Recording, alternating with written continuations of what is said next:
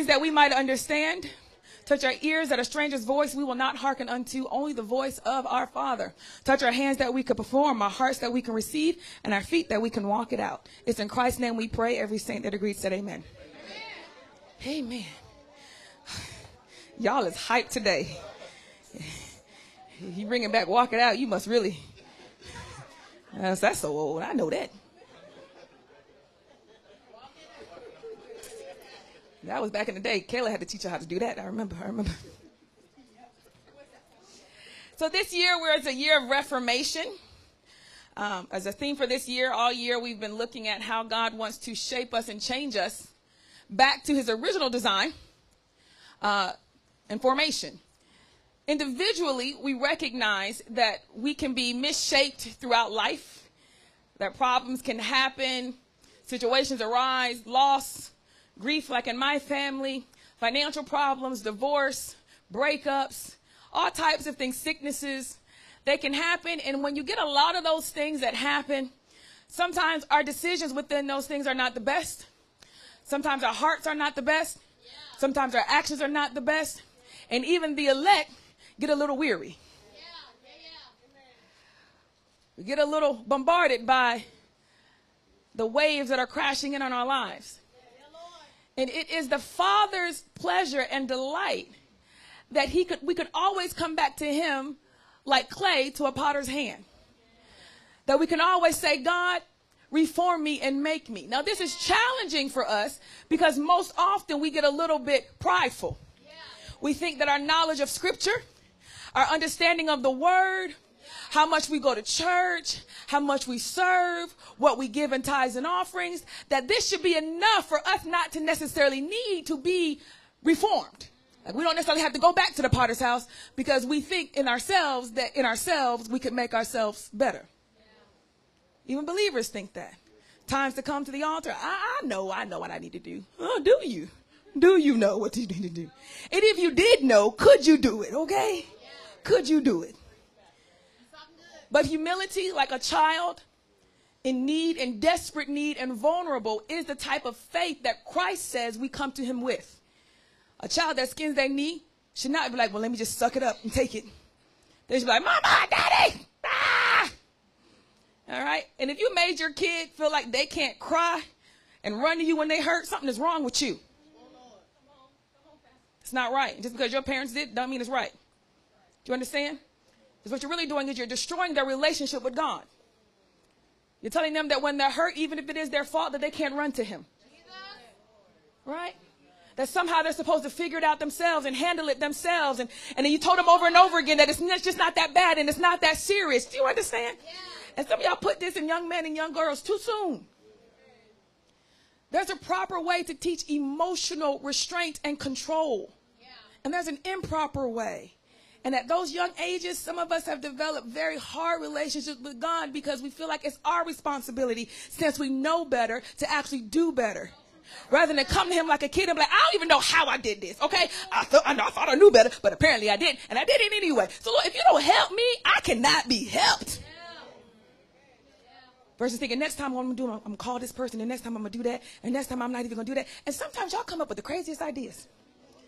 Stuff that ain't even reasonable. You know, from now on, I'm not even going to eat cereal.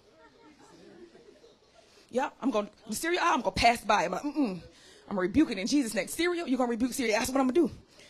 You're like, for the rest of my life, no more cereal. This is really supposed to stop you from eating sugar. No. There's a whole bunch of other stuff besides sugar, besides cereal.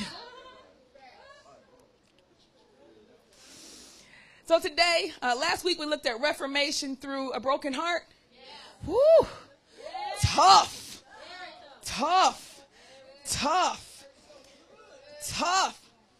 We looked at how God purposed and seeks out those that have been rejected. How he likes it, not in a I enjoy watching your pain, but I don't mind if your heart breaks into a million pieces and you come to me so I can put it back together. He recognizes that when your will is finally broken is when you really have something to offer to him. Yeah. Until your will is broken, you're only offering to him what you already keeping for yourself, which is technically it's a mix up between your will and his will. Yeah. But anytime your spirit, according to the Psalms, has been broken, in the heart and a contrite spirit, the Lord will in no wise reject. Anytime your spirit has been broken, you go, well, what's the point of life? Why am I here? What's the point of doing any of this? I might as well just go out and just do crazy stuff. Or you think this in your head, and this is a sign that you have had a broken will. Or even the basic desire to live has escaped you. This is the type of heart that God says, now come to me with that. Rather than be ashamed of it, rather than feel like I shouldn't feel like that and I should know better, he says, no, just come to me with all those pieces and I'll put it back together again. He seeks the rejected. He looks for the brokenhearted, regardless of whether you did it to yourself or not. He says, I draw near to the what? Brokenhearted. Not the brokenhearted that only did it, they didn't do it themselves because Satan did it. But since Satan didn't, I will draw near to them. But if you did it because I told you not to and your heart break, oh well. That is not what he says. He says, I draw near to you. Yes? And we sit here going, but I messed it up. He said, I know. I'm going to hold your hand. And then Christ can say, I know because I've been there. Not that I've sinned, but I know how hard it is in this fallen world to have to operate with this flesh that is grossly aware of scarcity and need, to tell your body, don't be hungry when your stomach.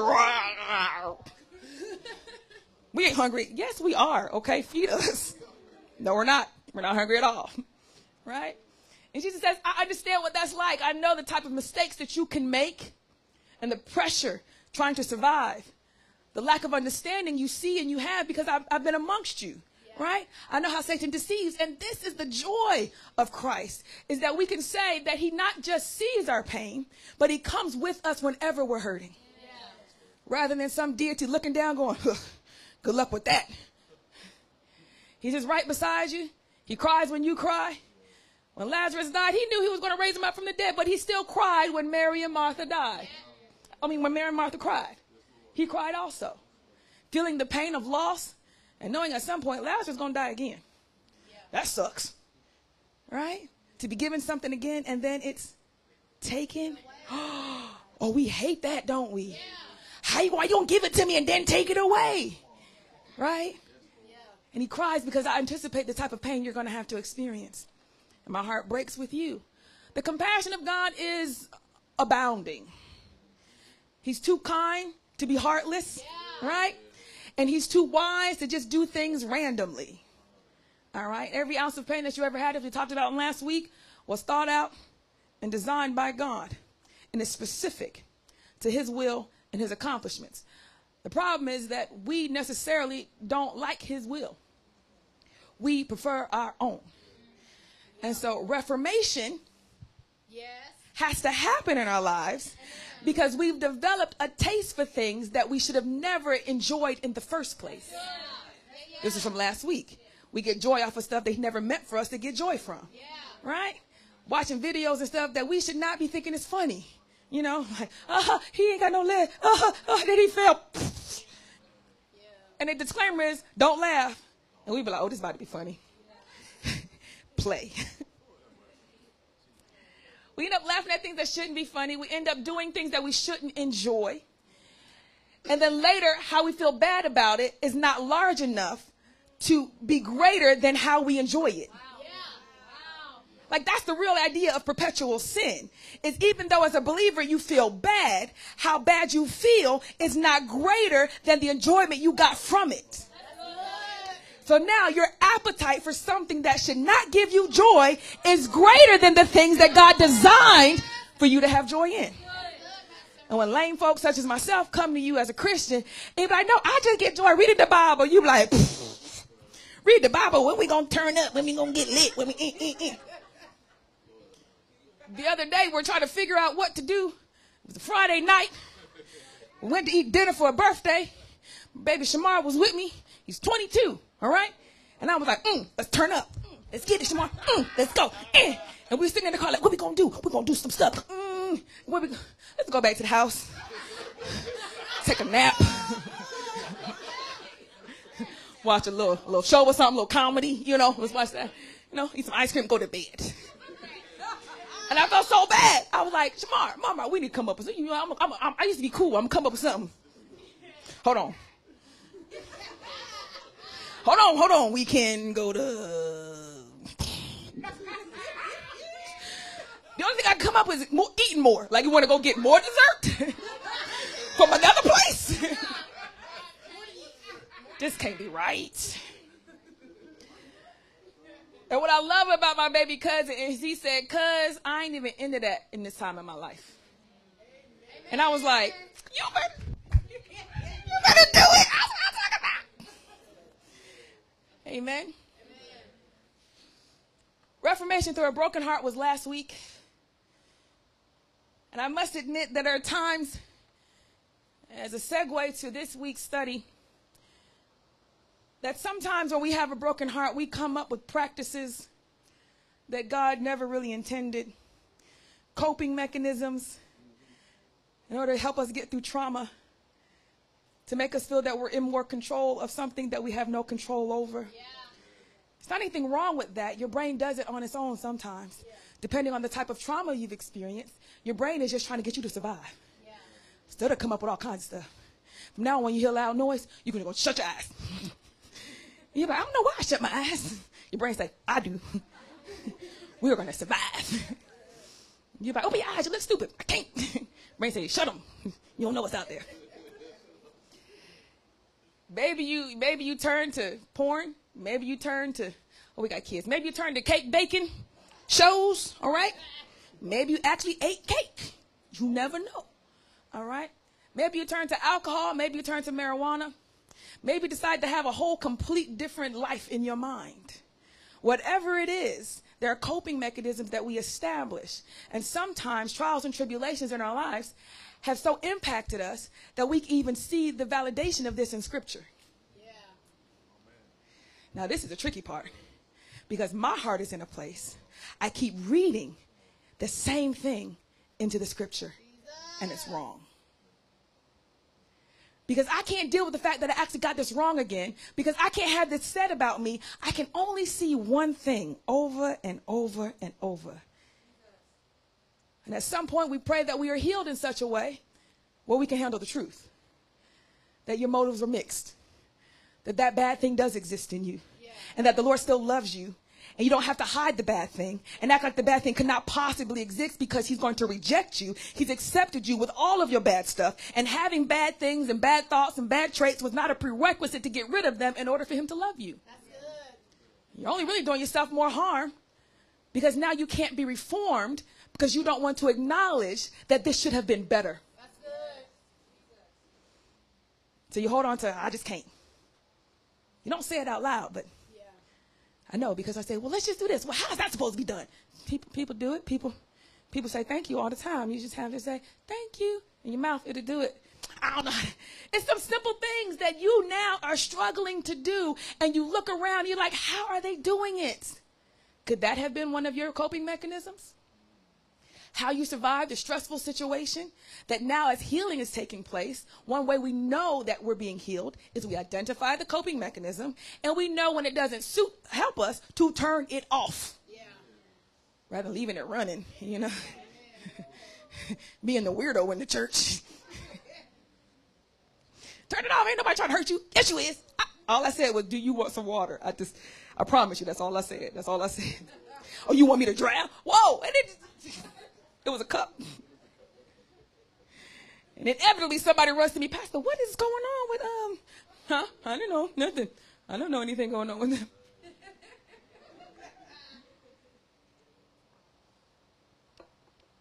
The things we derive to help us cope through rough times are influenced by our environment, our culture, and the form of tragedy that has happened. There was, in my opinion, a Christian coping mechanism that has begun back in the day and has continued as a way for us to feel that we have control and more authority than we really do. So today I want to look at how we are reformed through declaration. How we are reformed through declaration.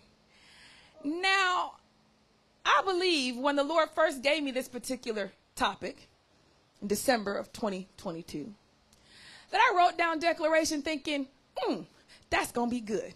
And as the Lord was just giving me the words for every week, 52 weeks, not knowing the date that they would fall, I could think to myself, there's going to be some good scriptures on that.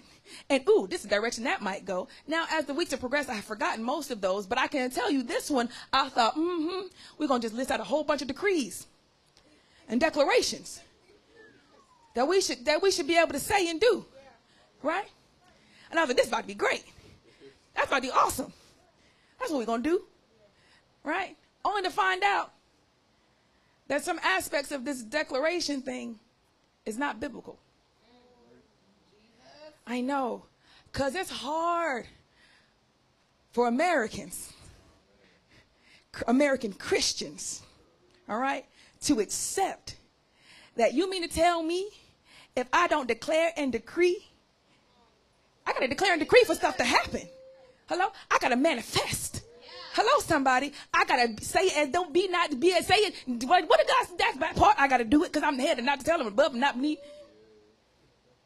And declaring and decreeing has become attached to a type of prayer and authority that we have as children of God. Now, let's just stop just off the top. I'm going to give you a lot of scriptures. We're going to go through it. And I know this. I don't like it. I don't enjoy this. Okay? I looked at this and said, I was thinking, I'm going to tell my daddy, Mr. Hudson, I don't want to do this. Because I'm going to destroy some things that need to be destroyed because it's a form of witchcraft. And these are people that are devout in their belief. And I'm going to have to show you how your heart, because you're not aware, because you think you see everything in your heart, keeps reading into scripture something that does not exist. And I can tell you because when I read it rationally, it's not there. It doesn't make any sense. But you hold on to it so tightly because it is associated with a very deep feeling. Now, in this church, I tell people all the time, A, B, C, D. That's the natural order. If you have thought A, then you have thought B. The next thought not that it's like everybody's, you specifically have an A, right? Yeah. Your A may be different than his A, but your A is an A, your B is a B, your C is a C. You understand what I'm saying? I watch for your soul so I know, generally speaking, how your mind works. And the longer I've known you, the longer I know how your mind works. A, B, C, right? If you jump to F, I've always said that there has to be an emotional reason as to why the next logical train of thought did not enter. Some type of feeling, some type of uncertainty, some type of shame, some type of guilt, some type of I don't feel safe, some type of I don't know what to do, some type of what would that mean? Some type of something made you go from B to F. Without a doubt, it's always present. Maybe not loudly like you were just so emotional, but subtly, quietly. It influenced your thought pattern and your decision. There are rules to scripture. All right? When you go to ministry and training class, you'll learn the proper ways to study scripture. No, you just cannot read a scripture and be like, it applies to me like this. No, it first has to mean what it meant to the people it was written to. And only that meaning you can thus apply to your life. Versus when I read it, it makes me feel like this, and I kind of thought like this, because when I be reading, no, all of this is wrong. It's all wrong. And thank you. In proper hermeneutics, the scripture means what it meant to the individuals it was written to first. And how they applied the scripture is the only true way you can apply the scripture to your life. That's it. Other than that, I always say, you're stretching it. You're stretching it. All right? You're stretching it. All right? So, you can tell where we're going with this. This is rough because I'm going to spend a whole message on trying to teach you at an applicable level how to read scripture properly. By showing you how it has been done incorrectly. In hopes that if you believe that you can declare and decree something and it will happen in your life, that this can be removed. Even now you'd be like, no, but I'm supposed to spit power, die from death. I know we're going to get to all them verses. You almost feel like somebody is taking your thumb out your mouth, ripping your security blankets. Because at the end of the day, all I got to do is think positively and speak positively. And that's all I can do. And it's going to help me. That's not accurate.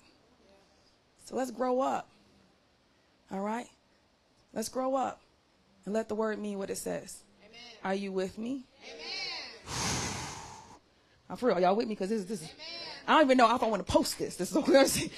Because when you Google the declarations of God, the decrees of God, it's Googleable. When you Google it, you see stuff off the top. Declarations you could decree over yourself. Hello? Bible verses to declare over your life. You understand? How to decree and declare scripture for your life.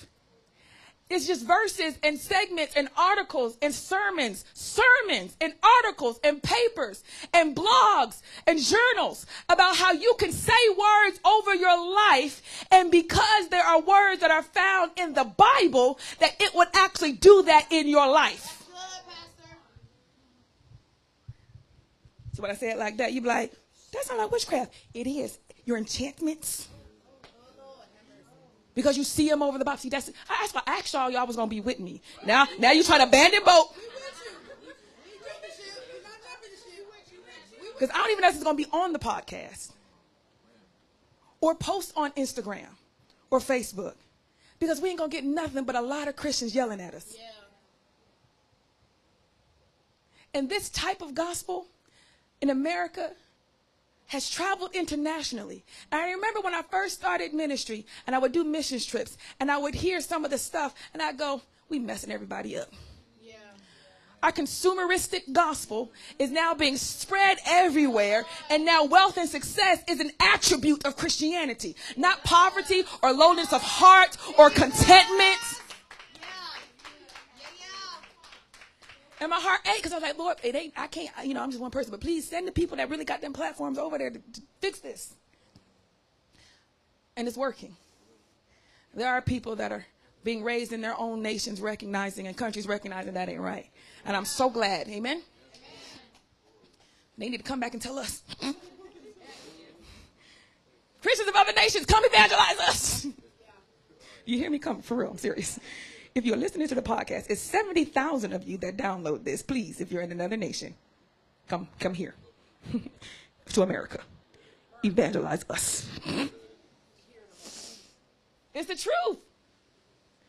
So now, how we're reformed through declaration, first and foremost, is going to be to recognize that declaring and decreeing is not something that we do over our lives. I want to look at some of the scriptures. You're like, what? You got to say the name.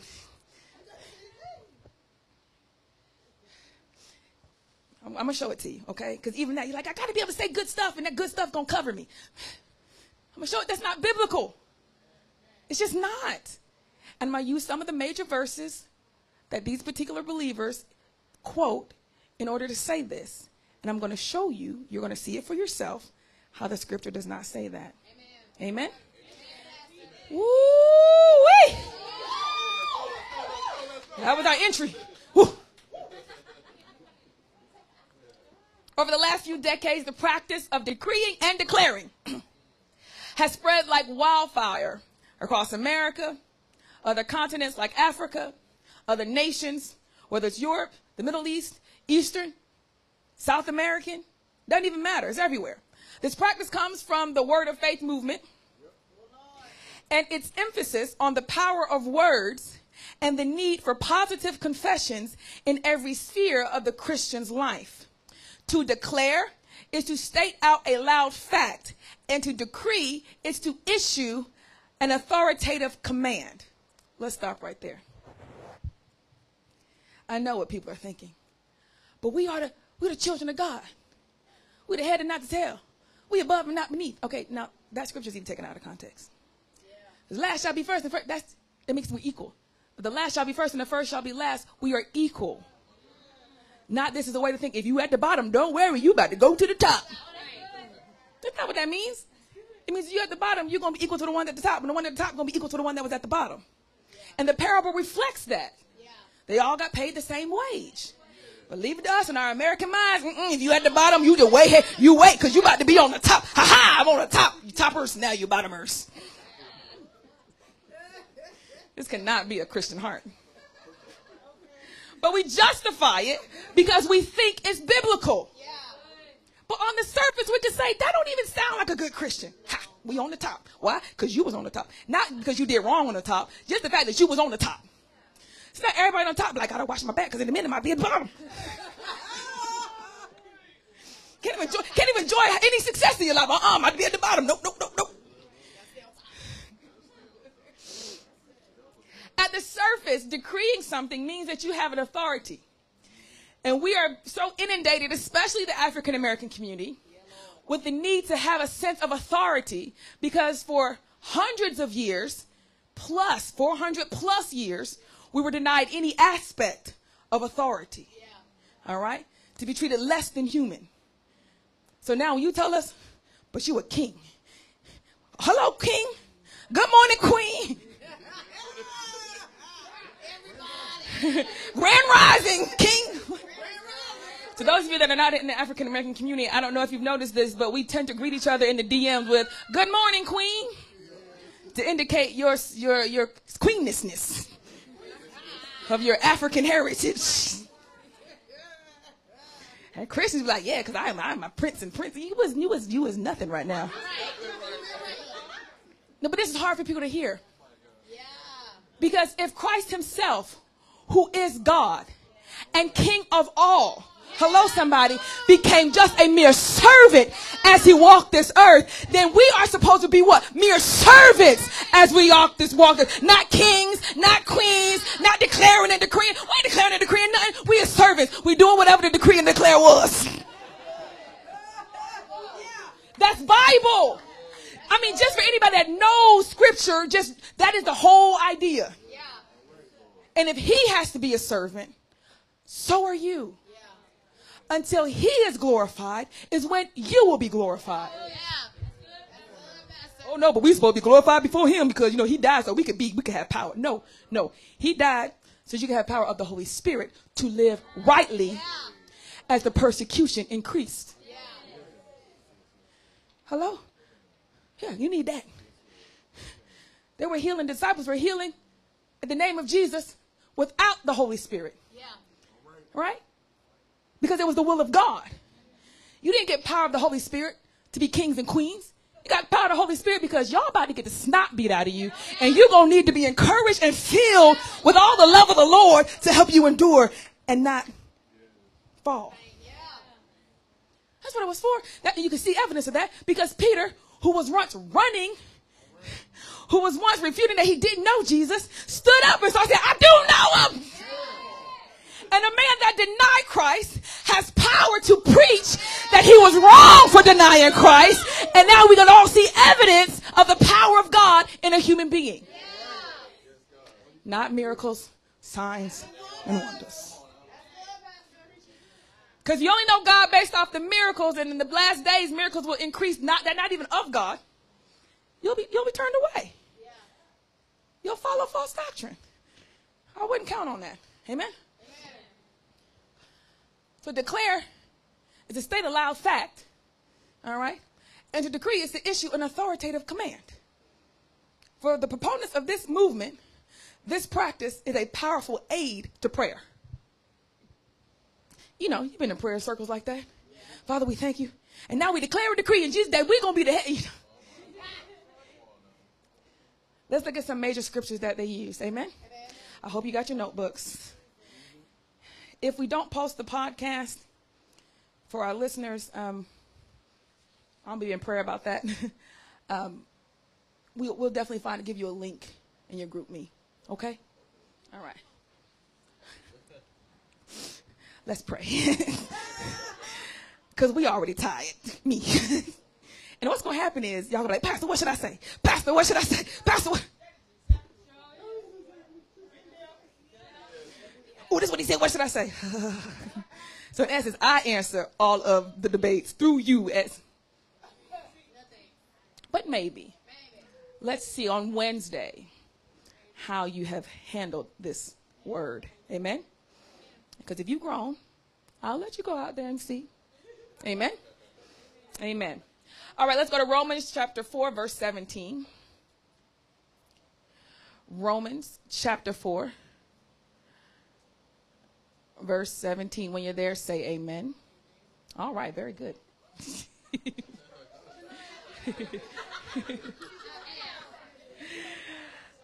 Okay, since verse 17 starts in the middle of a sentence, let's go back to verse 16, which is a very good practice. All right? If somebody gives you a verse and it starts in the middle of a sentence, a good practice is to go to the top of the sentence.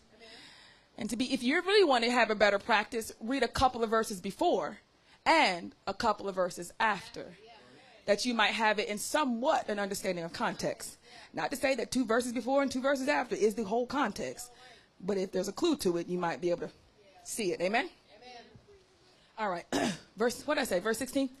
That is why it depends on faith, in order that the promise may rest on grace and be guaranteed to all of his offspring, not only to the adherent of the law, but also to the one who shares the faith of Abraham, who is the father of us all. As it is written, I have made you the father of many nations, in the presence of the God in whom he believed, who gives life to the dead and calls into existence the things that do not exist. Stop right there. Most often this verse is quoted in the King James. Should I use the King James Version? Is that easier for you guys? All right, I'm sorry, because that was ESV. Yeah, call things that be not as though they were. All right, let's go NKJV. Yeah? A little bit more English. All right. Therefore, it is of faith that it might be according to grace, so that the promise might be sure to all the seed, not only to those who are of the law, but also to those who are of the faith of Abraham, who is the father of us all. Stop right there. This is an understanding about how we are granted salvation through faith, those who held the Old Testament and those who are not adhering to the Old Testament of the law, but are just doing it by faith, like the faith of Abraham. That's what that verse is coming in on. Verse 17, as it is written, I have made you a father of many nations. This is in parentheses, okay? It's indicating that this is an addendum, all right? All right. In the presence of him who he believed, God who gives life to the dead and calls those things which do not exist as though they did. Who, contrary to hope, in hope believed, so that he became the father of many nations. According to what was spoken, so shall your descendants be. Let's stop there, because it's a very long sentence. This particular verse has a lot of comma splices. All right? So if you know anything about your English classes, you got 2 commas. There's something in that statement that is kind of a side note to a further explanation of the subject. And then it goes back to the subject. Okay? So in this particular example, this particular verse, verse 17, in the presence of him whom he believed, God, who gives life to the dead and calls those things which do not exist as though they did. Who is calling those things which do not exist as though they did? God. God. Not you. Not you. And some have stretched this to say, well, maybe it was Abraham. But if you look at the proper movement of those comma splices, it's not referring to Abraham. It's referring to God himself. And furthermore, there is no sign anywhere where Abraham ever spoke something into existence. So when they say, no, we can call those things that be not as though they were. No, we cannot. We cannot do that. God has done that. Has done, is doing, and will do it. Right? That's it. That's all him. Hello? That's all him. The idea that we are co-creators is a Gnostic belief and a modern law of attraction. And that is trash. It's a modern day law of attraction. You've got to think positive things and speak positive things over your life. And that's what you'll attract, positive things. Even believers now, be like, everybody like crunched. Been spewing out wrong gospel. That's why I tell y'all to sit down. Say less. Learn. You don't even know what you don't know. Right? Hello? Over here just spewing out laws of attraction as Bible. You just say it. Even now, you have a hard time. Some of y'all are struggling. Because you be like, oh, you sick? Don't speak that over me. What? Speak that. You are literally, snot is running down your nose. Your eyes are red. You said you hear ringing in your ears. You are sick. I don't receive that. Receive it. You got it. You have it.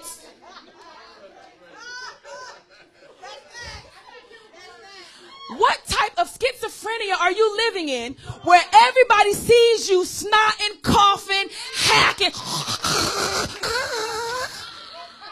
And they say, oh, are you sick? No, not me. Because in Christ, I'm already healed. What? Is that a heavenly now? Or? You know, that's in the heavens, you already healed. Okay, but do you live here? We want to know, do you live here? Because I'm going to need you to wash your hands. I'm going to need you to step back a little bit. Cover your mouth when you call. I ain't sick. You is. And because you are so used to giving yourself far too much authority, you're willing to make everybody else sick so that you have some level of control.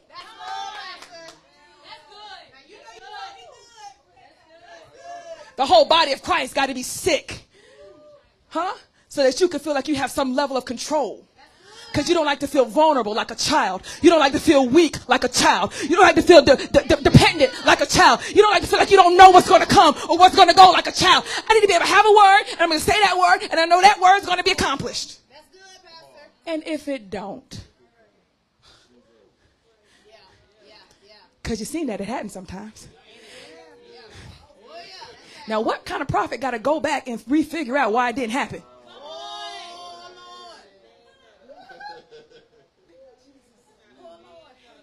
I said it.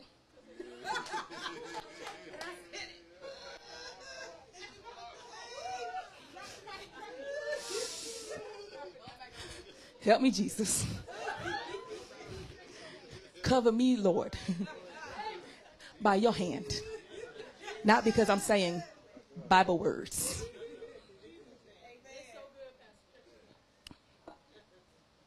This verse is referring to God, who speaks those things that be not as though they were. He calls them to existence. It's reflecting the idea of Genesis. And it is not talking about Abraham. All right? It's just showing the faith of Abraham, who believed in God, that even though it wasn't there, he served a God that does bring forth things that are not there. So he says, Abraham, you will have a nation will come from your wombs. He could say, this is the kind of God that calls stars out of nowhere and suns out of nowhere. So if you tell me I'm going to have a nation then I'm going to have a nation. Yeah. That was the purpose of it. To get you to trust more in the power of God, not the power of yourself. Yeah. Amen? Let's look at the next verse they use. Is that one clear? Yeah. If it's not, write a little question on your notes for Bible study. All right. All righty.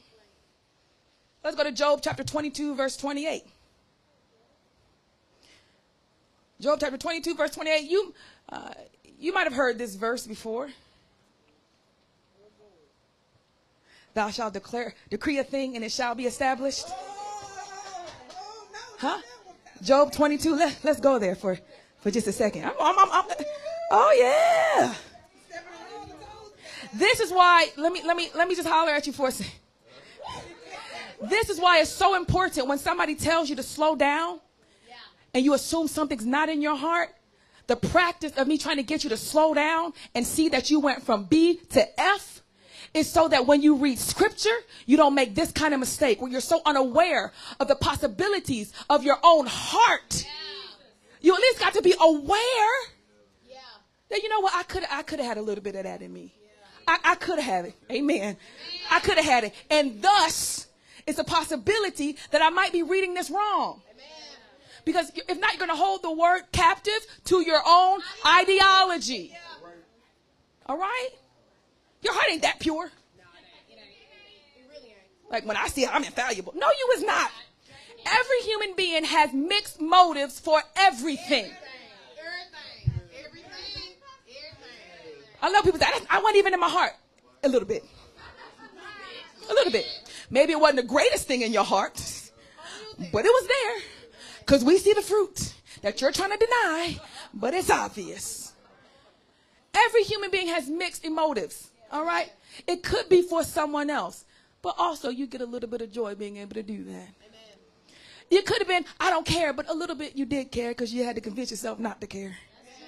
Every human being has mixed motives. Let yourself off the hook. Hello, somebody. And thus be more compassionate to your brothers and sisters when you feel that they might have done something with the wrong motives. Been there, done that. Been there. Sometimes I had the wrong motive at the top, didn't even see it, okay? I was chiefly motivated by that and didn't even know it. Does that make sense? Does that help you out? All right, so you can forgive others a whole lot easier. Well, I know they only did that because it is. Probably because they're human. All right? The goal here is not to determine how pure their motives. The goal is how right do they try to make it. How much do they really try to make it right? How much do they say, I'm sorry, Satan used me? You be like, you know what? That's what I'm talking about. That's why I rock with you. Not because you're perfect. Not because you always get it right.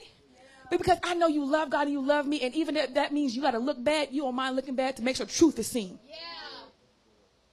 Far be it for me to hide the truth. That's the kind of person you can rock with. Because seeing somebody's flaws is inevitable. But seeing how they handle their mistakes is a sign of true character. And that's the person you want to fool up with. For all y'all trying to find friends. I'm rooting for you because you need a friend. Just stop calling me. I don't mind being your friend. But after a while, it's going to be some conflicts. You're like, just tell me like a friend. I'm like, no, that's a sin. What? Why don't you just be on my side? Because it's the devil. Yeah, always. All righty. Are you there in Job? Job, what did I say? 22, verse 28. Verse 28. Okay. It says, you will declare a thing, and it will be established for you. Now that seems pretty concrete, doesn't it? It says, you shall declare a thing. Huh? And it shall be established. Pastor, declare a thing. Okay. Who is the you? In this scripture, it's Job. And who was the one telling him this? Go back to the top, the title of the chapter. Chapter 22 is Eliphaz. Oh, Lord. Yeah, everybody, oh, Lord. Because in chapter 42, verse 7, God says to all of Job's friends, you have not spoken of me what is right. God goes back and corrects all of Job's friends and say, y'all is talking some nonsense. And you have not spoken right of me and how I roll. He corrects all the friends. Oh, but you want to declare a thing, huh? All you had to do on that was just look at the title. Read a couple of more chapters, see what happened to Eliphaz. God didn't be like, Eliphaz, that was solid. You know what I'm saying? That was solid. I'm so glad Job got you as a friend. He said, all them friends was crap. They talk a lot, but they don't really know me. And that's when God starts getting into this rhetorical questioning of, were you there? Were you there when I hung the heavens? Were you there when I did? You and all your friends thinking you know something and how stuff work. Oh, I know I can declare a decree and it shall be established. You don't know nothing. Amen. If you weren't here from the beginning, how do you know how this stuff works? If I sit in my car and I press the button and the cool air comes out, you want me to believe that the button magically produces cool air? It don't. It don't. That's not how it works. But because from your seat, that is all you see, then you would assume like a child that must be how it works. I just go into the grocery store and there's just food there, just magically food in the grocery store. Oh no, there are farmers getting paid below minimum wage, getting addicted to drugs, slaving for your avocado, getting unfair wages for your avocado, killing animals in horrible situations for your milk. For you to peruse aisles with choices of abundance. To have avocado out of season. Somebody else family over here destroyed. But no, food just magically appear in the grocery store. Because of consumerism, I have money, I buy it. Not recognizing the beast that is behind all of that. So when you say your grace, you're thanking God for the people who had to lay down their lives to get you oranges out of season. Hello? It's a reality. When I found out how many people were getting addicted to cocaine trying to get my Fairlife milk, I stopped buying Fairlife milk for about a year. And then I like it so much. But then now I just use Fairlife milk to pray. Just, Lord, please bless. Because it's so good. Forgive me. Okay, everybody to each their own, yes? But the most important thing is that you recognize that just because the result is what you see does not mean you understand how it got here.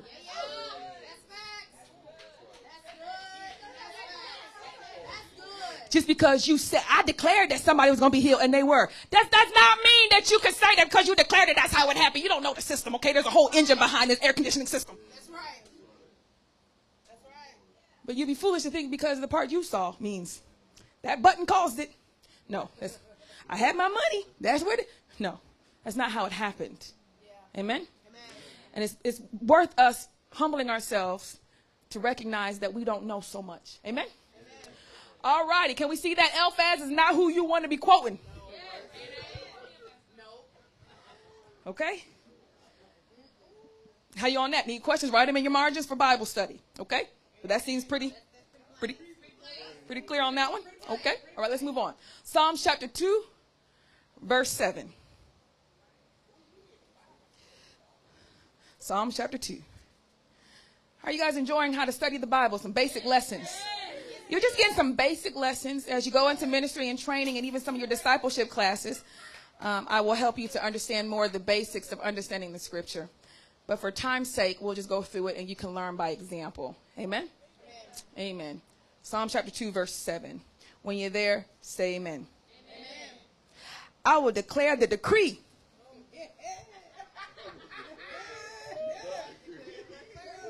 I will declare the decree. Colon. There's a colon there. There's a colon. It's not necessarily a period there. There's a colon. And the next line says, the Lord has said to me. Okay? Both of these. I will declare the decree, colon, the Lord has said to me, you are my son. Today I have begotten you. Ask of me, and I will give you the nations for your inheritance and the ends of the earth for your possession. This verse is teaching us to proclaim God's decrees, not our own. He's saying, I'm going to say what I heard God say. Does that make sense? That's important. That's important. Yes? Now, in our day, we have Bible, all right? An anthology of scripture that we can use to kind of reference the character, nature, and heart of God. Yeah. Yes?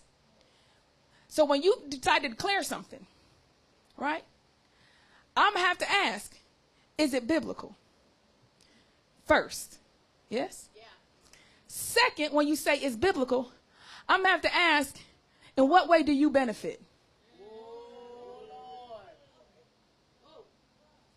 In what way do you benefit? Because the soul and the spirit have the same type of sensing abilities. But it is the word of God that is sharper than any two-edged sword, right to divide the bone from the marrow, the soul from the spirit.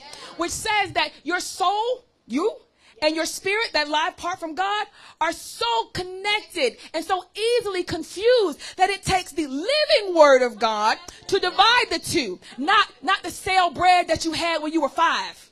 That's good. But is it sharper going in and out? Is it the same right now as it was back then? Yeah. That's what you have to decree. As my pastor used to tell me, if Abraham just stuck with what God said, Isaac will be dead. That's true.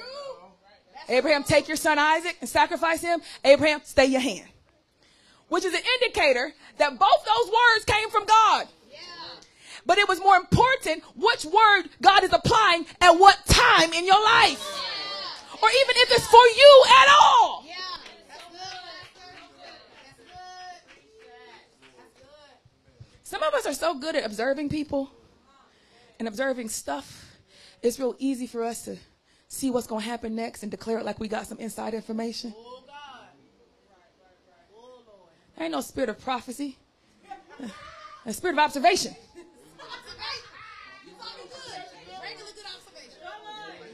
Early on, I test all the prophets in this house. Yeah. I tested Minister Monifa when she first started. Yeah.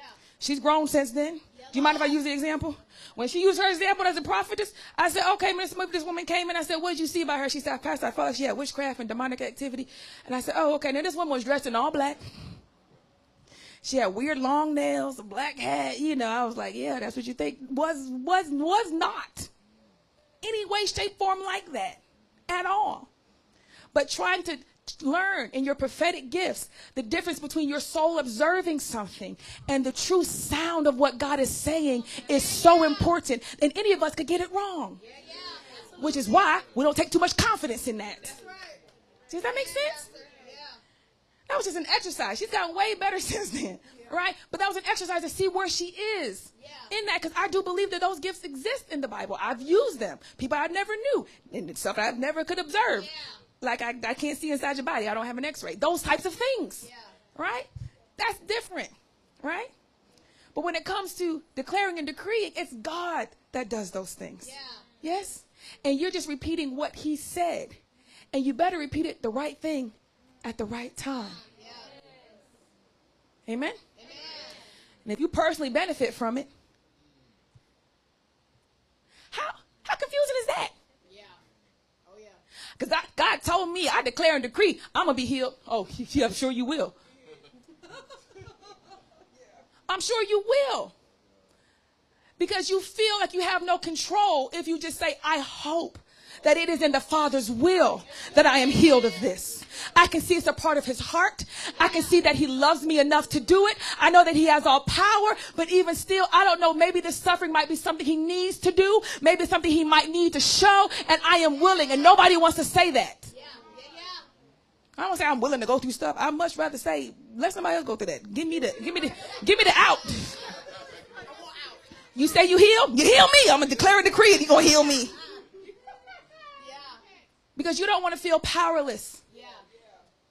You don't want to be challenged on the idea that you should have the type of heart that even if it's painful, you're willing. You don't have that heart and you don't want to admit it. So you got to hold on to your ability to declare and decree some other stuff as a sign of your true faith. No, it's a sign of your lack of faith. You got to be healed in order for you to know that God is using you. In order for you to believe in the power of God, you got to see only good things in your life, never bad things.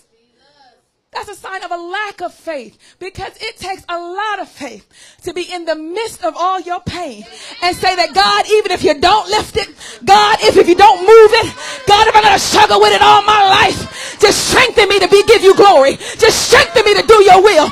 Just strengthen them. People won't see me. Let them see you. That takes more faith. It takes the kind of faith that you need the power of the Holy Spirit for. You don't take no faith to do witchcraft words of manifestation and attraction. It takes faith to say, God, you know, I'm a weak human being. And I want to make you proud. Strengthen me to endure. Let me show the love of God. Let me do it with a good attitude. Let me do it without complaining. Let me do it without giving up. Let me do it without causing shame to the body. You got that kind of faith, I believe you know. But your ability to declare and decree, and it happened.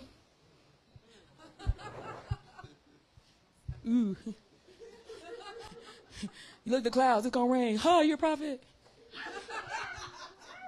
That's true. Or what I love, you say something so prophetical so many years down the road that none of us can hold you accountable. Oh, God.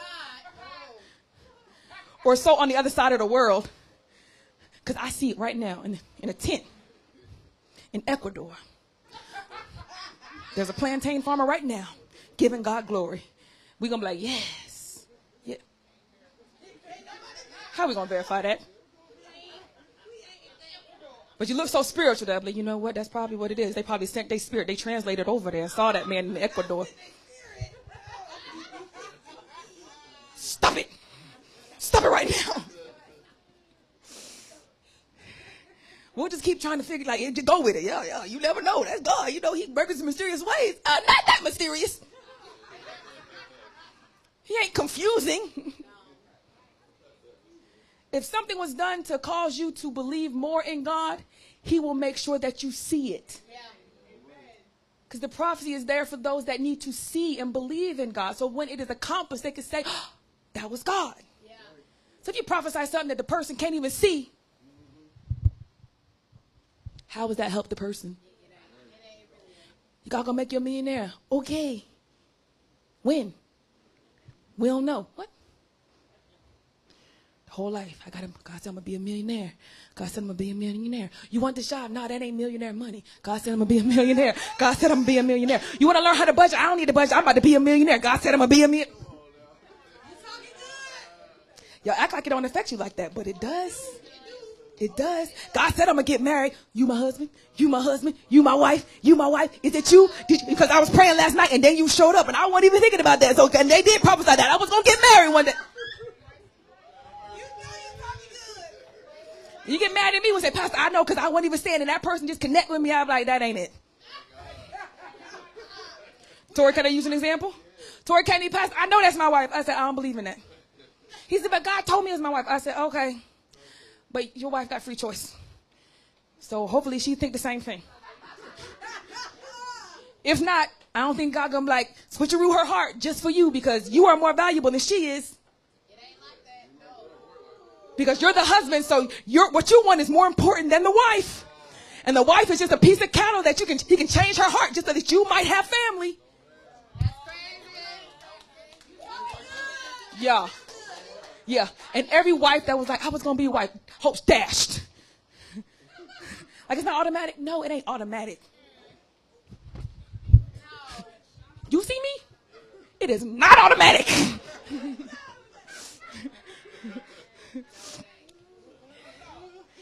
You can have everything a man could want and still not be married. Now, y'all know me, just to help somebody out. You know me, right? My members know me, right? You would think that I'm marriable. Would you think I'm marriable? My dad says so, all right? She cooks, she cleans, she like keep herself up. She's smart, she's a nurturer. You know, she's not too bad looking, you know. She getting a little up there, but you know, other than that, she real marriable. And if I came to you and said, I don't think I'm worth anything because nobody will pick me. I think I must have done something wrong because God won't let me get married. You think something happened to me up here, wouldn't you? That's how I feel about you. That's how I feel about you. It ain't nothing wrong with you that you ain't got married yet. It ain't nothing wrong with you that ain't nobody picked you. It ain't nothing wrong with you that you ain't found a mate. That's nothing to do with it. Could it be a strategic will of God that you were open to? Because at the end of the day, I got to say, I just didn't want it bad enough because I believe in not having sex. Period. Amen. Before marriage. Do you understand? Amen. And even these Christians, they be like, well, God understands our hearts. I'm like, whoa. I don't want him to understand. Yes? Amen. Amen. That's for somebody. Bless the name of the Lord. Everybody. Is something wrong with me? No, just no more than anybody else. Let's go to Isaiah chapter 45, verse 11. Isaiah 45, verse 11. Isaiah 45. We like to go to the Bible, you know. You can look at the verses before and after. Isaiah 45. When you're there, say amen. Amen. Verse 11. Thus saith the Lord, the Holy One of Israel, and his Maker. Ask me of things to come concerning my sons, and concerning the work of my hands, you command me. That's what it says. Period. Hello? Yeah. Okay. This would look like that we could just have a conversation with the Lord and ask him concerning his sons or his son, right? And if we know what that is, then we could use words that literally have to command God, because God has to do exactly what he said in his word he would do. Huh? That if I ask him about it and it's in his word, then when I say it, God is obligated to do exactly what his word says. He has to do it because that's who he is. He has to do it. He has to do the word that I said because it is his word. Okay, that's not what this verse is saying. Okay? No one can command God to do anything. No one. Not no one. Not you. Not Satan. No one. I don't care if it's the whole word that you preach back to him. You still cannot command him to do anything. He is not obligated to fulfill whatever scripture you read over your life that week. That's not his power. This particular line is a line of questioning. It's a sarcastic statement where if you keep reading, there is some rhetorical questioning and some interrogative and even condemning questions that God is saying. Who would ask me about what I'm doing? And who's going to command me? Who going to check me, boo? If read in context, he's saying it rhetorically, not as something you should do. But if you don't read your Bible and you have a desire in your heart to have so much control, you'll believe it. And even if you read it, you'll keep reading the same thing into it over and over and over again. But a humble heart should automatically know that I can't command God to do nothing. So thus, in fact, let me read this again because this don't line up with what I do know is not possible. No. Based on what you want. That's all you can see. He said right there, I command me. He got to be held to his word. You got to hold God to his word. If he said it, that's what he's going to do. You can just tell him because he likes that interaction. No, he don't. No, he don't. Ain't no sign that God likes you being bold and telling him what to do. I don't see that nowhere. None. Like, I love it when y'all be like barely knowing stuff and then you tell me what to do about stuff you think you know. That means we have a great relationship. That's not what that means. Let's go to the next one. We're almost done. How y'all feeling all right? You feeling all right? I think that's a good amount to cover. Okay? Decreeing and declaring reduces prayer and ridicules God. Prayer is supposed to allow our hearts to join with the will of God. Declaring and decreeing takes the attention off of our hearts trying to make sure it wants what God wants and just says what we want over and over and over again. Because somebody told you that real faith is to believe for something and it happened. No. Real faith equals faithfulness. The faith that God is talking about is not just merely believing something exists or can be done, but from a place of faithfulness. So if your faithfulness has conditions that it has to be pleasant to you, then it's not faithfulness. if your faithfulness has a condition that you're going to be the head and not the tail, that you're going to never hurt, you're not going to hurt like this no more, then it's not faithfulness. Yeah. Do you understand? Yeah. That's not faith. Our faith is that we know you and who you are. And our prayer is that our hearts could line up with your kingdom being done there through us here. And it don't have to be through declaring and decreeing great things. It could be through suffering, through serving, through being humble, for being contented. Oh, that's a curse word in America. Be content. Y'all automatically think it's the same as, what's the other C word? Complacent. Y'all can't even separate the two, right? Contentment means complacency. No, it does not. It doesn't mean complacency. It just means that you're okay with what you have. And you don't have this insatiable need like Americans to get bigger, better, best. Bigger, better, best, more. You silly self. All right. Scripture contains a number of general statements about the decrees of God. All right? Tons. Let's look at another verse that I think is also used quite often. Proverbs 18:21. Proverbs 18:21. When you're there, say amen. No? Okay. All right. Proverbs 18:21. Not there yet. All right. This is a good lesson. I'm glad you guys you still with me. Ain't nobody jumped ship yet, right? All right.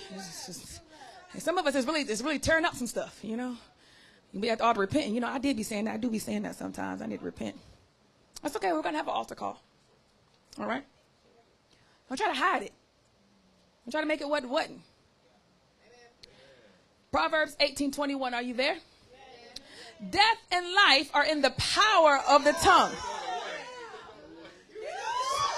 Do y'all know this? Y'all know this verse?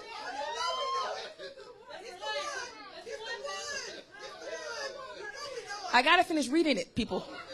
In context. We just learned this. Okay, that's a comma. Death and life are in the power of the tongue. And those who love it will eat its fruit. Stop right there. Okay. First and foremost, this is in the book of Proverbs. Okay? The book of Proverbs are sayings of wisdom acquired between David and Solomon over time that say things that are true within your experience of life. Okay? Like, a fool speaks his mind. If you're quiet, no one will know that you're a fool. We could see this in just living, right? Like, duh, if you don't work, you don't eat. It's a proverb that really helps us to understand how things flow, and then kind of keep us reminded of some of the basics. All right? It's real simple. All right? It's words of wisdom. Okay? All right. So as a word of wisdom, let's take a look at what this might be saying, just as basic words of wisdom. Okay? All right. Death and life are in the power of the tongue. All right? Good, bad, death and life in power of the tongue. Power, blah, blah, blah, tongue. Got it? All right? Got it? And those who love it.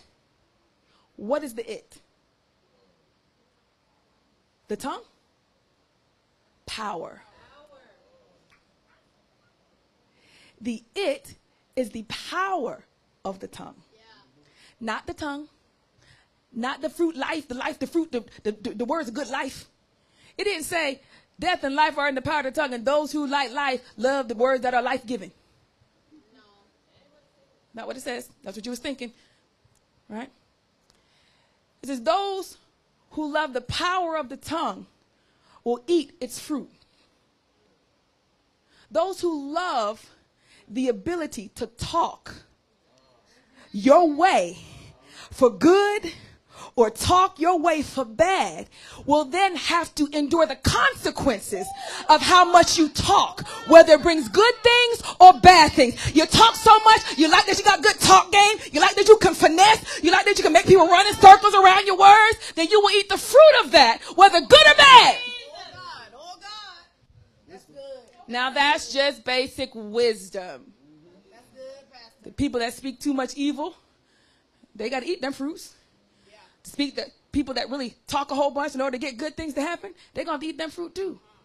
The idea here is if you love the power that you have to be able to get things done because of your talk game, you're going to eat that fruit. You kept saying how you always wanted to, kept saying how I would never, no. You're going to eat that. And you're the kind of person that likes it. It ain't just a slip. You pride yourself. But I ain't really lie. You know, there's something called being deceptive. It don't mean lie. It means saying and doing things in such a way that prohibit the complete view of truth. Yes. Oh, yes. You talk good. But you good with them words, you know. I ain't really say no, but what I said was. Yeah. Oh, yeah. Huh? Oh, yeah. Or what I love about how you be talking to one friend, and then that friend, you don't like the other friend. Then we talk to the other friend, then that friend, you don't like the other friend. And he be doing so much. I can't stand her. I don't even like her either. I know she be getting on my nerves. And then all of a sudden, these two friends start talking together, and you be like, uh-oh. You both know that I said something about the other one, and the other one said something about the other one, and y'all both know what I don't. How did you have this happen? Because you've been running your mouth too much. You prefer to convince people with your words rather than your actions. That's good, Pastor. That's good. That's so good. You prefer to paint a different picture. No, that's not what you see. That's not what you see. That's not why I did it. Yeah. This tastes like orange to me. It's not really orange. So what you really got to do is you got to close your eyes, and then you got to think about this might be grapefruit. Have you ever considered that there might be grapefruit? I'm pretty sure I know the difference between orange and grapefruit. But by the time this person get done talking, you be like, well, maybe it is. And now they get done talking to you, and they know they good at it. They know by the time they get done talking to you, you all nice to them again. You all, well, maybe I just figured out wrong, you know. Sometimes, and then you be like, what was I so sure about 2 minutes ago? Somebody got good talk game. You the fruit they just ate. Got him. Jezebel ate you up. No, come on, King. Come on. You know you want this. Got him. You can say less, do more. Say less, do more. Let your actions be. You ain't got to give me a lot of words. I'm like, oh, there it is. Right? In essence, Proverbs 18:21 is not in context of the type of book it is, a book of Proverbs. It is not an explanation of some mystical secret. It's not exposing some mysticism about the nature of words. It's giving basic information. People that talk a lot, they got to eat everything they talk. So if they like talking, there's going to be consequences to that. This is basic. You don't say some mystical reasons behind. If you don't work, you don't eat. Yeah, because when you work, you sow seeds, and you sow seeds, and that seed then spiritually, you don't think any mystic belief about them Proverbs. No. So why this one? That's good. That's good. Good question. Oh, yeah. Why this one? If it's not for your sense and your need of control. Yeah. Your need of power. Yeah. And power right there in it. Death and life are in the power of the tongue.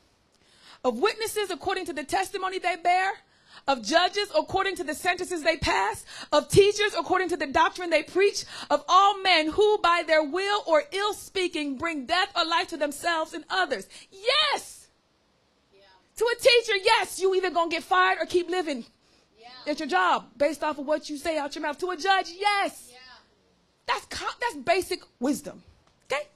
Not some mystic secret meaning. The idea that there's some secret meaning besides this in every verse is the epitome of Gnosticism. Yeah. An early heresy that the disciples fought against in the beginning of the church in the New Testament. Yeah. Ain't no secret mysticisms to stuff. There's devils. There's demons. They're angels. They be doing stuff. They do stuff, whatever God told them to do. Sometimes we don't even understand the stuff they do. But they're there. They do stuff. To try to convince yourself that you know everything about how Satan works and everything about how God works and everything about how this secret spiritual world works, you're going to set yourself up for foolishness. Because at some point, Satan's going to convince you to go over the line. Oh, yeah. Oh, yeah. First, he'll start with pride. Give you a sense of control in everything that you read, like you like it. Was it the head and not the tail? Above and never beneath. I declare and decree it. You be like, yeah. Yeah, and that stuff be happening. You be like, yeah, it's happening. And that's good. And Satan like, yeah, they don't even know that would happen regardless of what they said. But it's cool, it's cool, it's cool. I'm using it. So now you're excited that you got all this anointing. And you're excited that you're excited that you got all this power. People are like, Pastor, you're so anointed. I be like, yes, you know why? Because I serve. I serve very painfully. My anointing is to be able to endure a lot of pain and keep serving. That is my anointing. The rest of it is God's will. That he just so happens to use me in, which I love. But that is not my anointing. Yeah. Yeah. That's good, Pastor. My anointing is my faithfulness. Yeah. My dedication, my long suffering. Yeah. These are the things I was anointed for. Right? Not speaking miracles. Any demon in hell can do that. Yeah. First, he tricks you with power. Yeah. Right? Gets you loving that. And then because pride and insecurity are two sides of the same coin, yeah. Before you know it, you start believing that the devils could do way more than you think they can. Yeah. Way more than what the Bible says. Yeah. Start saying like devil, because the devil could possess a Christian. No, he can't. No, he can't. Not a Christian. Because a Christian has the Spirit of God. And please show me a space where anything could hold Satan being in the same presence of God. Yeah. You think you can hold that in you? You're going to go crazy. You're going to be one of them crazy people out on them tombs, ripping their clothes and being chained up because apparently, no, that's not it. That's not it. But he'll start making you feel so insecure and unsafe. Yeah. Like he's always around you. Yeah. He's always watching you. He's always, you got to watch yourself. You got to get yourself. And that happened. Now this unsafe or unsecure feeling has happened because of the pride you took and the power of get the devil. So the lure is now you feel like he's always there, always around. And no matter how many times I try to tell these people that have drifted off, you need to stop worrying about Satan. Yeah. Why you always see Satan? Why you always feel him? Yeah. Why? Won't you feel God? Won't you focus on God? Yeah. And my eyes on the Lord, it can't also be on the storm. Yeah. That's true. That's good. That's why we don't teach classes on demonic naming. We don't do none of that over here. And we have a strong spiritual reckoning and understanding of God. Right? But we're not teaching on that. What's a demon? Whatever that it is. You got to name it to kick it out. No, I don't. I ain't got to name nothing. Satan, the Lord rebuke you. I ain't got to know my real name. That is not how this works. Because the power is not in my tongue. I don't have to know the real name. I don't have to know the real word to use. All I got to know is that is contrary to the will of God. That's it. That's all I got to know. That's all you got to know. You get done with battles, you're like, Pastor, how you move it? I say, because you can see the will of God on this. This is so clear. But you're so busy trying to focus on the schemes of the devil. And focus on God. Because first he gets you attracted to power. And then you fall victim to the unsecure feeling. Like demons used to walk in your house. Can't no demon just walk in my house. No, you don't understand. This the house God gave me. Yeah. Me and him inhabit this place together. Yeah. That's like me feeling like when I'm at home with my dad and my mom, that some devil gonna walk in and just start running up my dad's house. My dad would shoot him so fast. Boom! My dad wouldn't even let you step foot in the door. You better stop knocking on that door. You better stop knocking on that door. Because you're making my baby afraid. You're making my baby afraid. You better back up. You better back up. You got my baby and my wife here all nervous. You better back up. That's people that have a proper understanding of fatherhood. And when that is missed, you don't even feel safe in your own home. But God is not like man. Yeah. You're going to have to learn who he is, not who your daddy was. Yeah. Yeah. It ain't no way a demon going to step foot in my house. Yeah. Hello? Unless the Lord said, now, he hanging out with your friend over there. Now, you know I don't fool up with him. I know, Lord. We ain't going to, no, let's do it because we do like her. She's pretty cool. Let's see if she turn him loose. She ain't turning him loose, Lord. Kick them both out. Get out of my house. Bye. You both got to go. You done messed up the peace in my daddy home. Yeah. Daddy said, that boy messing up my house. Y'all got to go. He tearing up my basement. Y'all got to go. I told you to sit down, turn that TV down. Then your friend gonna tell you how to turn the TV down. Your dad gonna say, you got to go. Yeah. We're gonna give you some lenience here because you coming in with somebody we love. Yeah. But we will kick you and them out. You got one choice. You don't want me to kick your friend out? Well, you go with him. Now the kid got to pack up their stuff and leave the house too. Yeah. Can I go stay at your house? All right? Because you don't have an understanding of households. Ain't no demon walking in my dad's house. Yeah. Unless we both got a plan for him. What we going to do? We're going to let him come in 5 steps. And then you're going to be over here. And I'll be down like this. Yeah. He going to explain to me why we doing something that we ain't never done. No, we're going to let him in, but only because the law said I got to shoot him when they get in the house. So I'm going to just say, all right, tell me now something, Daddy, because you know, why you letting him in the house? Right. We got to let him hit the doorstep so I can legally shoot him. Okay. We're going to have a conversation. Because this is my Father's house. Do you understand? But demons just running around tormenting me. Some Jezebel spirit, some spirit of incubus y'all be talking about riding on you in your dreams. That ain't nothing but you're not fully awake. And yes, you do deal with lust. 2 things can be true. Yeah. But as a believer, ain't you no demon be running in and out of your house? Yeah. So you should know that's wherever you living is where God gave you. Yeah. That's it. That's your house. It could be small, 1 room, a little cot on the corner. This us right here all day. Now you running from Satan everywhere. Oh, him at the house, man. Pastor, can you come cast these demons out of my house? No, ain't you a believer? Literally, somebody called me. I said, don't you believe? Yes, I'm going to pray with you. Now go walk to your house. I got your back. That's it. I'm on the phone. They over there in Jesus' name. Yeah, you do it. That's your house. I don't live there. Yeah. You recognize how you and God live there together. Yeah. And get rid of these bad ideas from bad fathers and learn what a good father looks like and receive it and repent for ever thinking that your God will let a demon just run all rampant in your house. Yeah. Do you understand? Yeah. God. I don't like you being tormented.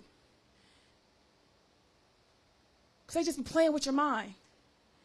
Versus you recognizing, my mind belongs to God. Yeah. Ain't nobody worried about you. Yeah. Ain't nobody worried about you. Understanding the wiles of the devil is not looking for him all the time. It's understanding the type of deception he uses. Yeah. That's it. The deception. Yeah. Not, there we go. Stop. You're going to get drug under. Yes. Hello? Yeah. Amen. And you can know I'm right. Because some of y'all went to real spiritual churches. Oh, yeah. And when you fell into sin, it got too spiritual. Yes. And you got confused and sunk deeper. Yeah. You talking good? Yep. That's true. Mm-hmm. That's true. Yeah. They were so spiritual. You'd be like, it's a demon on me. One time I fell into sin when I was young. Before I became in leadership, my pastor said, Elder Durham, there's a demon on your back like a backpack. I was like, ah!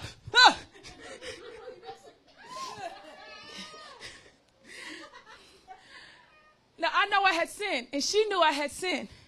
And I'm in my bed crying, because I'm like, God, the pastor says a demon on me like a backpack.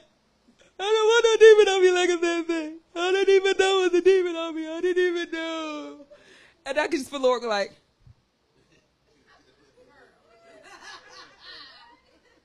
there's no demon. All right, okay, all right. We'll talk about that later. But you end up trying to piece together so many spiritual things that people have taught you throughout the time that you get confused and you start sinking more rather than just holding on to the word of God. You sin, ask for forgiveness, he forgives you, move on. But what about the demon? I don't know, just stop sinning. Resist the devil and he said you got to chateau shot, anoint some stuff. You got to just resist him. That's it. And in there, he will flee. He will run away from you. Because he knows you finally figured it out. He knows you finally figured it out. You understand what I'm saying? No, you'll be like, oh, maybe I might sin again. Maybe I might do it again. I don't even know. It could be possible. And when he show up, like, ooh, he might come to get me. This might be the time I fall again. You're like, I don't want that. Come with me. Satan say, no, I'm not going with you. You gonna go with me? Absolutely not. Uh-oh. He's up right now. Let me get out of here because they figured me out. He figured out that I have no control over them. They figured out that this is a waste of their time to be worried about me. And I'm not going to be standing around hovering around them. But as soon as they say, I'm not going with you. All right, let me get out of here. Because in a minute, she about to call some other people. More angels about to be on their way. Let me go. Some of y'all call Pastor. I need to hear your voice. I'm on my way. Me and the angel. Let's go. Okay. Let go. He didn't get the message. Okay. She said she don't want to do with you. She said she ain't got time for you no more. Because he trying to play with your head. Like you said that before. So you call in other angels and troops. You call in some support. Hey, Pastor, I feel funny. I feel some kind of way. I feel, you ain't going over there. She said she don't want to go with you. He said he ain't doing that no more. Now we agree. As touching. Now we are encouraged one to another. Now you got somebody going to battle with you, not pointing fingers at you. You see what I'm saying? And whatever part of you was unsure, if this going to be the time that you free, you ain't sure. You're not unsure at that moment because you're looking at me and all the angels and you feeling better. You be like, you know what? I think I can do this. I don't know. I just feel. You always end the conversation with Pastor. I don't know. I just feel better when I get done talking. And I ain't do nothing but say one prayer. And it wasn't all, I know you think I'd be praying like, and Lord, go down. I don't even do that. It'd be so simple. It'd be short. Lord, bless them. I rebuke that spirit now in the name of Jesus. And then we start talking about something else. You be like, I don't even know. I'll be like, yeah, go ahead and eat that cookie. Don't you feel better? It's all right. Don't worry about him. Right? But you expect from the pastor, you know. The demons will be like, I'm like, no, it's just real simple. We're going to make just one statement. He ain't doing that no more. She ain't bothered with you no more. And you got 20 seconds before I turn this oxygen take up.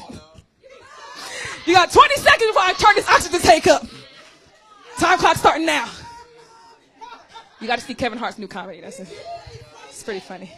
Got 20 seconds. Give myself a boost and you're going to have to.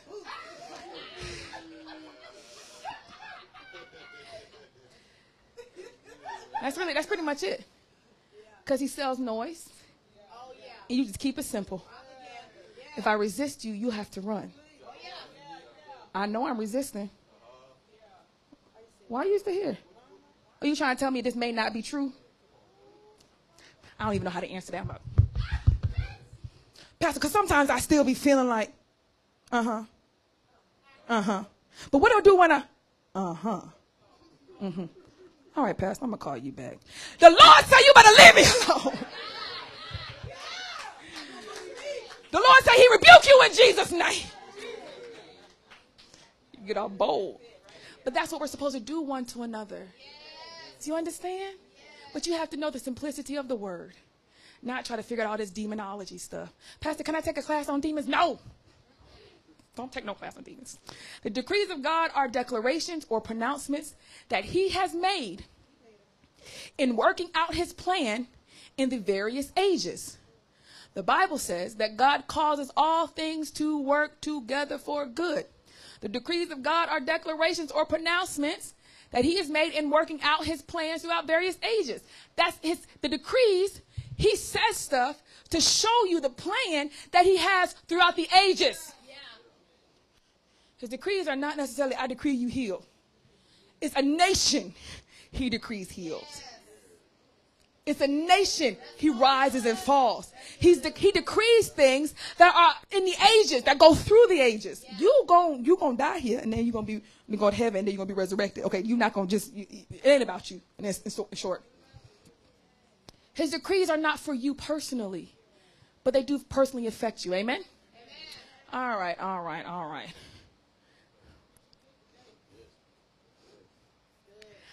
All right. So what is the point and purpose of words? We know that they have some use in communication. It's scientifically proven that you speak positive words, it tends to make you feel better. Yeah. You speak positive words about going to an interview, you project more confidence. The interviewer recognizes your confidence and considers you more for the position. That's not mysticism. No. Do you understand? Yeah. It's just human words. Yeah. All right? That's different. Now, what are we supposed to do with our words and the decrees that God gives us? Psalms 119, verses 9 through 16, Psalms 119, verses 9 through 16. I'm going to read a couple points of it. You just highlighted it in your notes. He says, the psalmist says, I have stored up your word in my heart that I might not sin against you.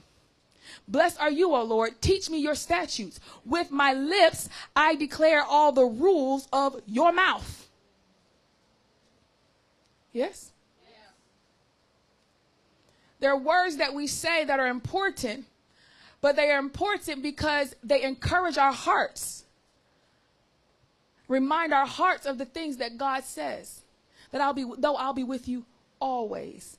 You're decreeing that. You're declaring that. He already made a decree. You're restating it as a form of encouragement to yourself, as a reminder. Does that make sense? Yeah. Not to get stuff. Not as a magic rabbit's foot. Amen? For real believers that aren't trying to sin or not trying to have control, we just felt like we just need to declare and decree it so that, just in case we don't want nothing to happen and we fall away from our faith. We want to stay on the up and up. That's pretty much, kind of where it starts, right?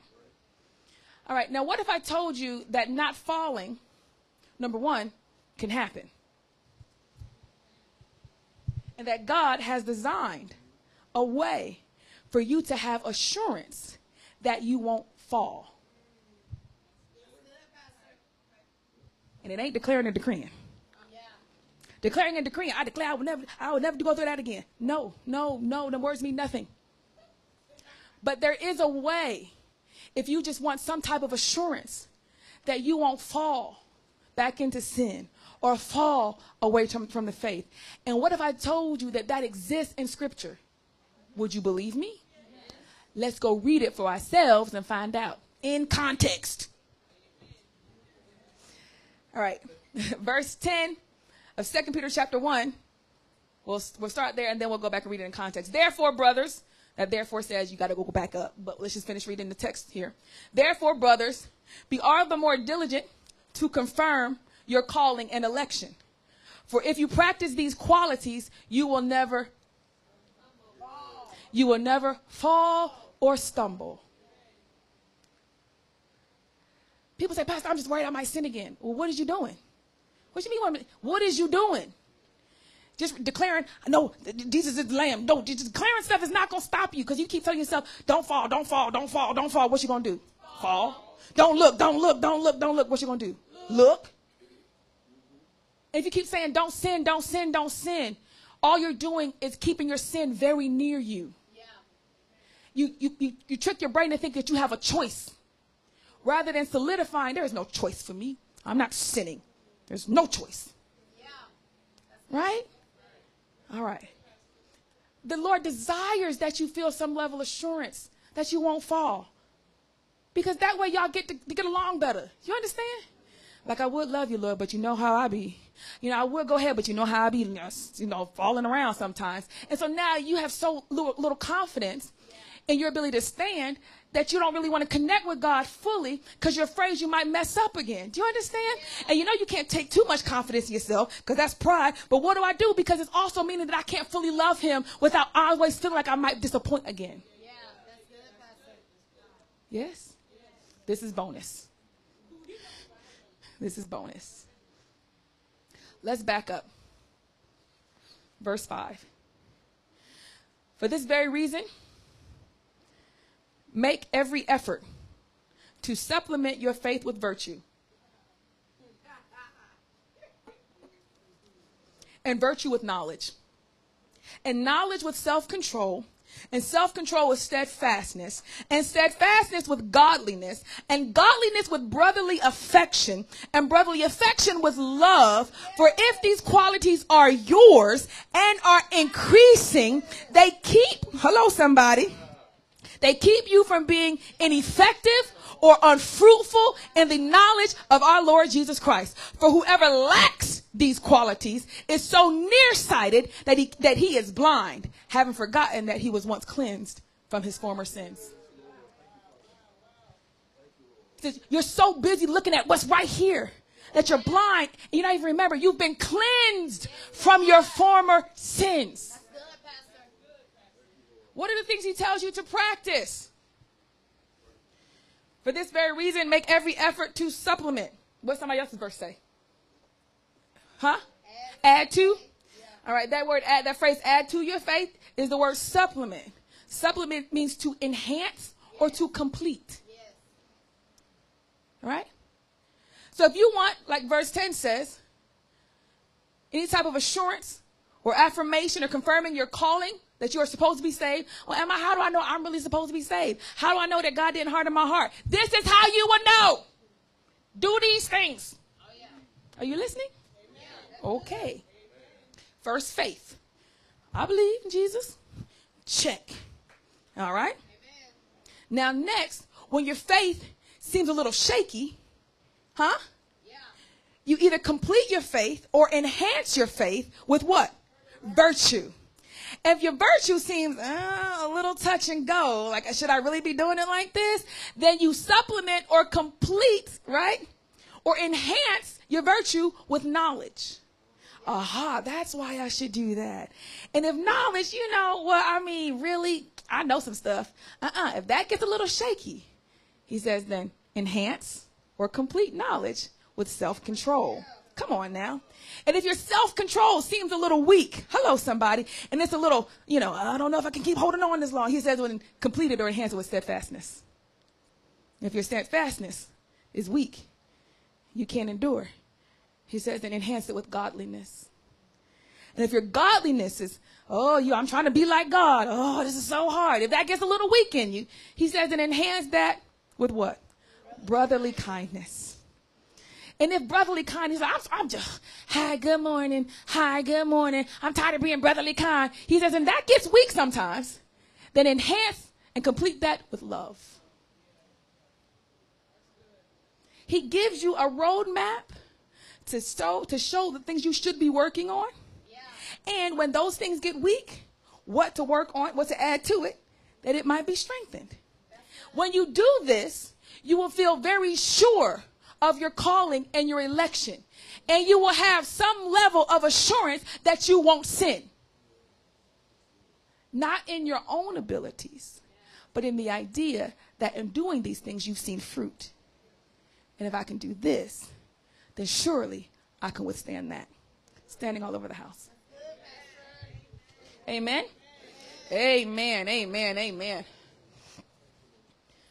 There's a method, there's a need for words, but it's not to cover things. It's not some enchantment we say.